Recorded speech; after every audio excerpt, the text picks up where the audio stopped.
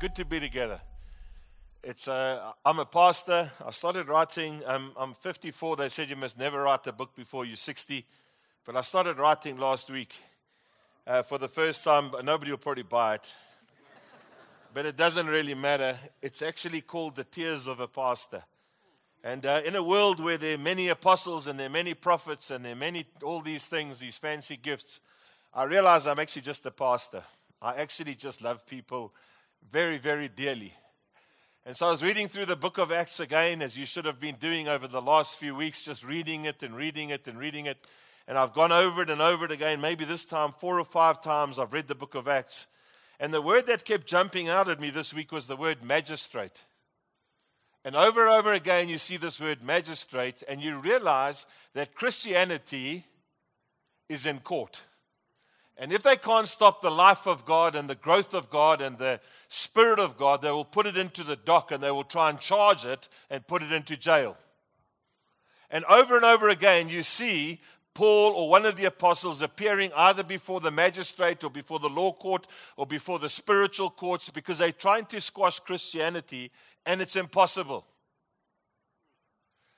It's impossible. So I was contemplating my time. I was in Rooiberg this week. I went to go and visit a guy called Derek Coetzee, who started a little church that was actually started by people in this church. And they went to Rooiberg and they started this little church, Dion and Natalie, and now it's being led by a guy called Derek Coetzee. I've only been to court twice, thank goodness, and neither time have I been in the dock. Yet. Although I could be accused one day on the side of a rugby field of doing something silly and thundering somebody. But the first time I went to court was for a young black guy who got drunk and shot at policemen, and I had absolutely nothing in common with him except that I went to the same school as him.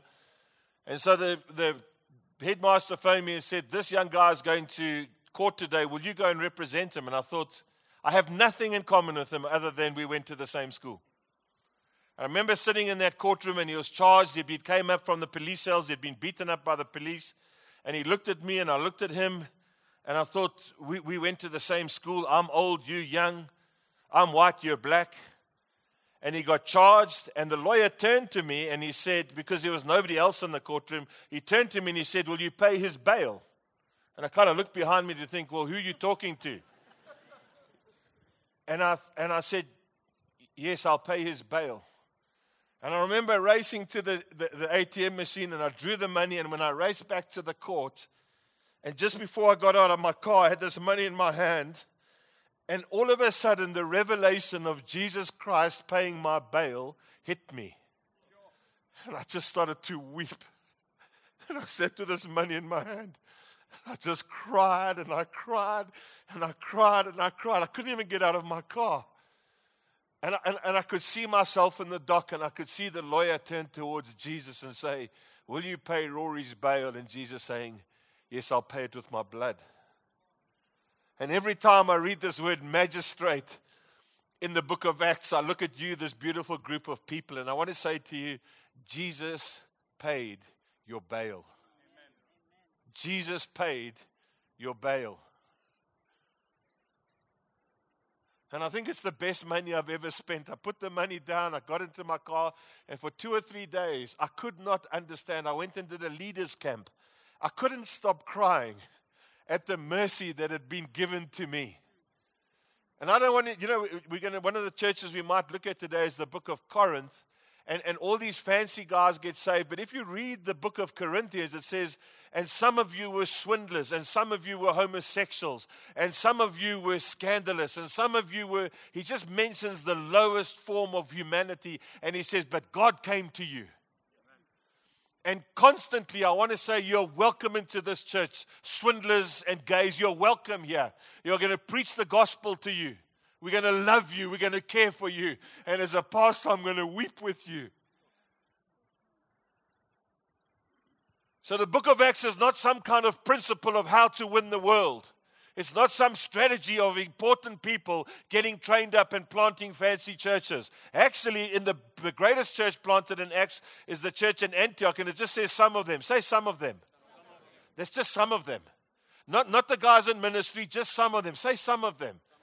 Turn to the person next to you and say, it could be you. Could be you. It could be you. And what they tried to do, friends, you've heard me say this, they tried to control God in Jerusalem. They tried to hold him down there. The Jews tried to keep him exclusive. And God started breaking out and using different people, Stephen and Philip. And then they planted this church by some of them called Antioch. And because Jerusalem wanted to control God, the Spirit of God moves to Antioch, planted by some of them who never get a name. And from that church, you and I got touched. So friends, the church is, remember this over and over again. This is half time. You're called to be a travel agent and an insurance broker and a banker and a mother and an educator and at university to get your honors degree because God wants to use you in another development somewhere in the Middle East. This is just half time to get filled up and to be encouraged. For the Spirit of God is upon you. People keep saying to me, Rory, you really not want us to come to the front? I really don't want you to come to the front. I want the person next to you to pray.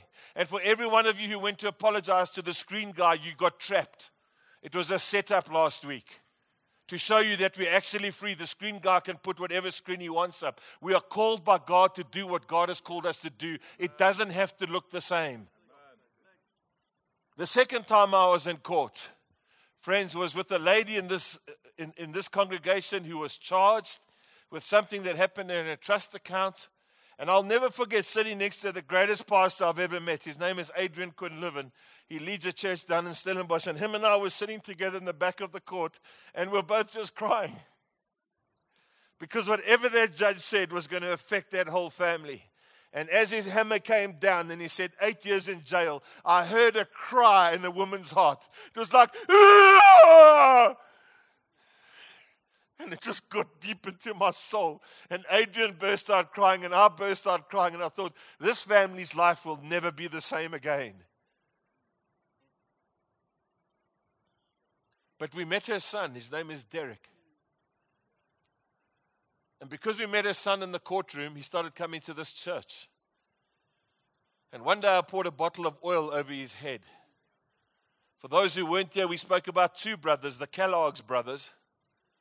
The Kellogg's brothers had the biggest court case in the history of corporate America, fighting over who had the rights for cornflakes.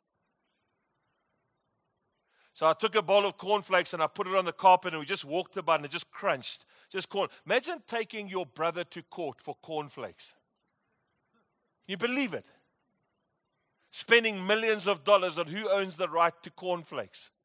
But it says, when your brothers dwell together in unity, God commands a blessing, like oil poured over your head, running down your beard. And this oak had the best beard. You Durbanites think you can grow a beard, you can't. Pretoria have got a gene. Not a jean pant. They just got a gene. And the gene is to grow beards. And they sort of like, they stand here in church during worship and they go like this.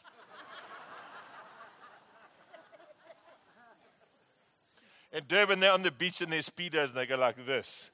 Pretoria, we just do this. And we poured the oil down and the oil went onto his beard and then onto his clothes. And people said, what about his clothes? I said, I'll buy him new clothes.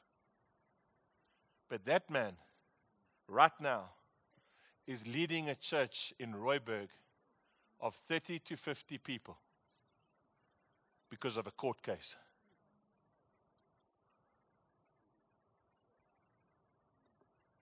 Because of a court case. You know what Caesar doesn't know? Is that everything that happens in Acts is just a foreshadowing of what's going to happen in heaven. Because everybody in Acts who took Christianity to court, at the end of the day, Christianity is going to take them to court. And Caesar's going to sit in the dock, and he's going to be accused of many things. And then he's going to look for an advocate somewhere and think, can you help me? And unless he has an advocate in Jesus who will pay his bail, he's in deep trouble. You and I have an advocate in court. We have a family that despite which way the court case goes, we believe that God can redeem it and plant churches in Rooiberg. You know, friends, Paul just says two things. In the book of Acts, I won't preach long. What's the time? 13 minutes.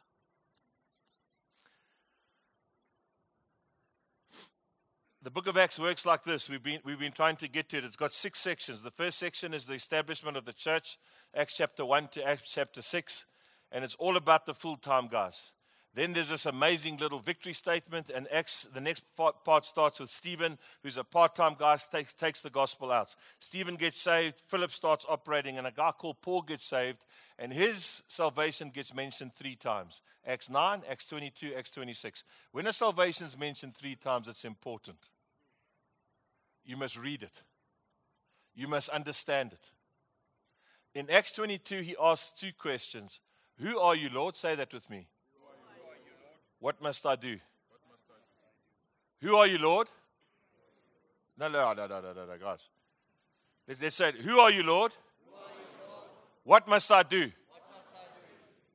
When I read that scripture, I realized that my job as a leader is not to get people to do things. My job as a leader is to show them Jesus. He will get them to do things. Who are you, Lord? What shall I do? That's the 2 questions Paul asked, and it's the 2 questions you should ask yourself every single day. You see, friends, I can try and make you generous, or I can show you that Jesus is generous. Who are you, Lord? I'm a generous God. What shall I do, Lord? Andy asks. Will you be generous to my church, Andy? Yes, Lord, I'll be generous to your church. Who are you, Lord God? I'm a prayer God. What shall I do, Lord God? You should pray. If we can do a 25-week series on prayer, I can tell you all my stories on prayer, or I can show you that Jesus is actually a prayer. And if you understand that, you'll become a prayer too.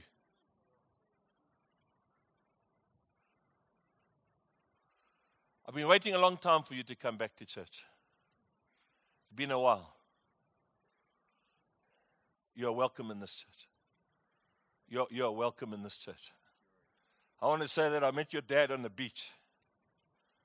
That's how he came to this church. We talked about everything but Jesus on the beach, and eventually he came here. I don't know when last you came here, but I want to say in front of your mom and dad, who I love very dearly, you're welcome in this church. I will love you. I will look after you. I will weep with you. I will walk with you. I will celebrate with you. You're a beautiful man. And it's great to see you here.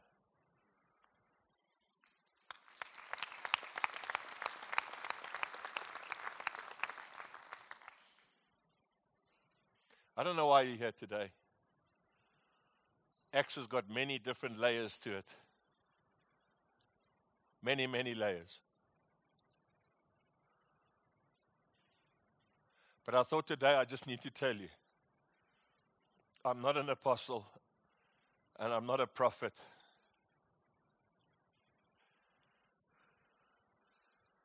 But when the judge's hammer goes down, I will cry with you.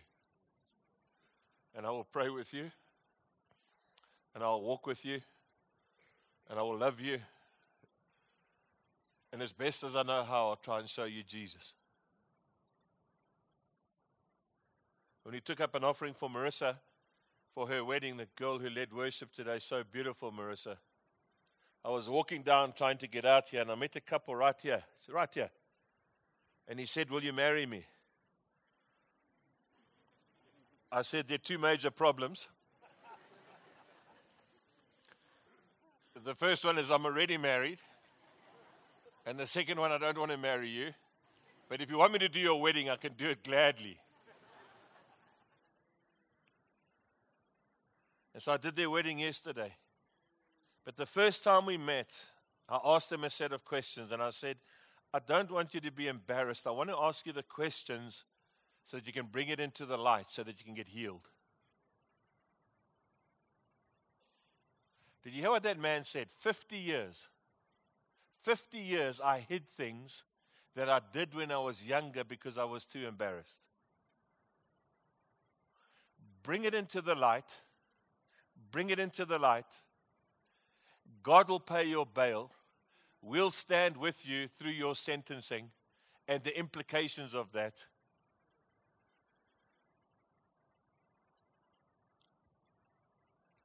And we'll cry with you if you need it.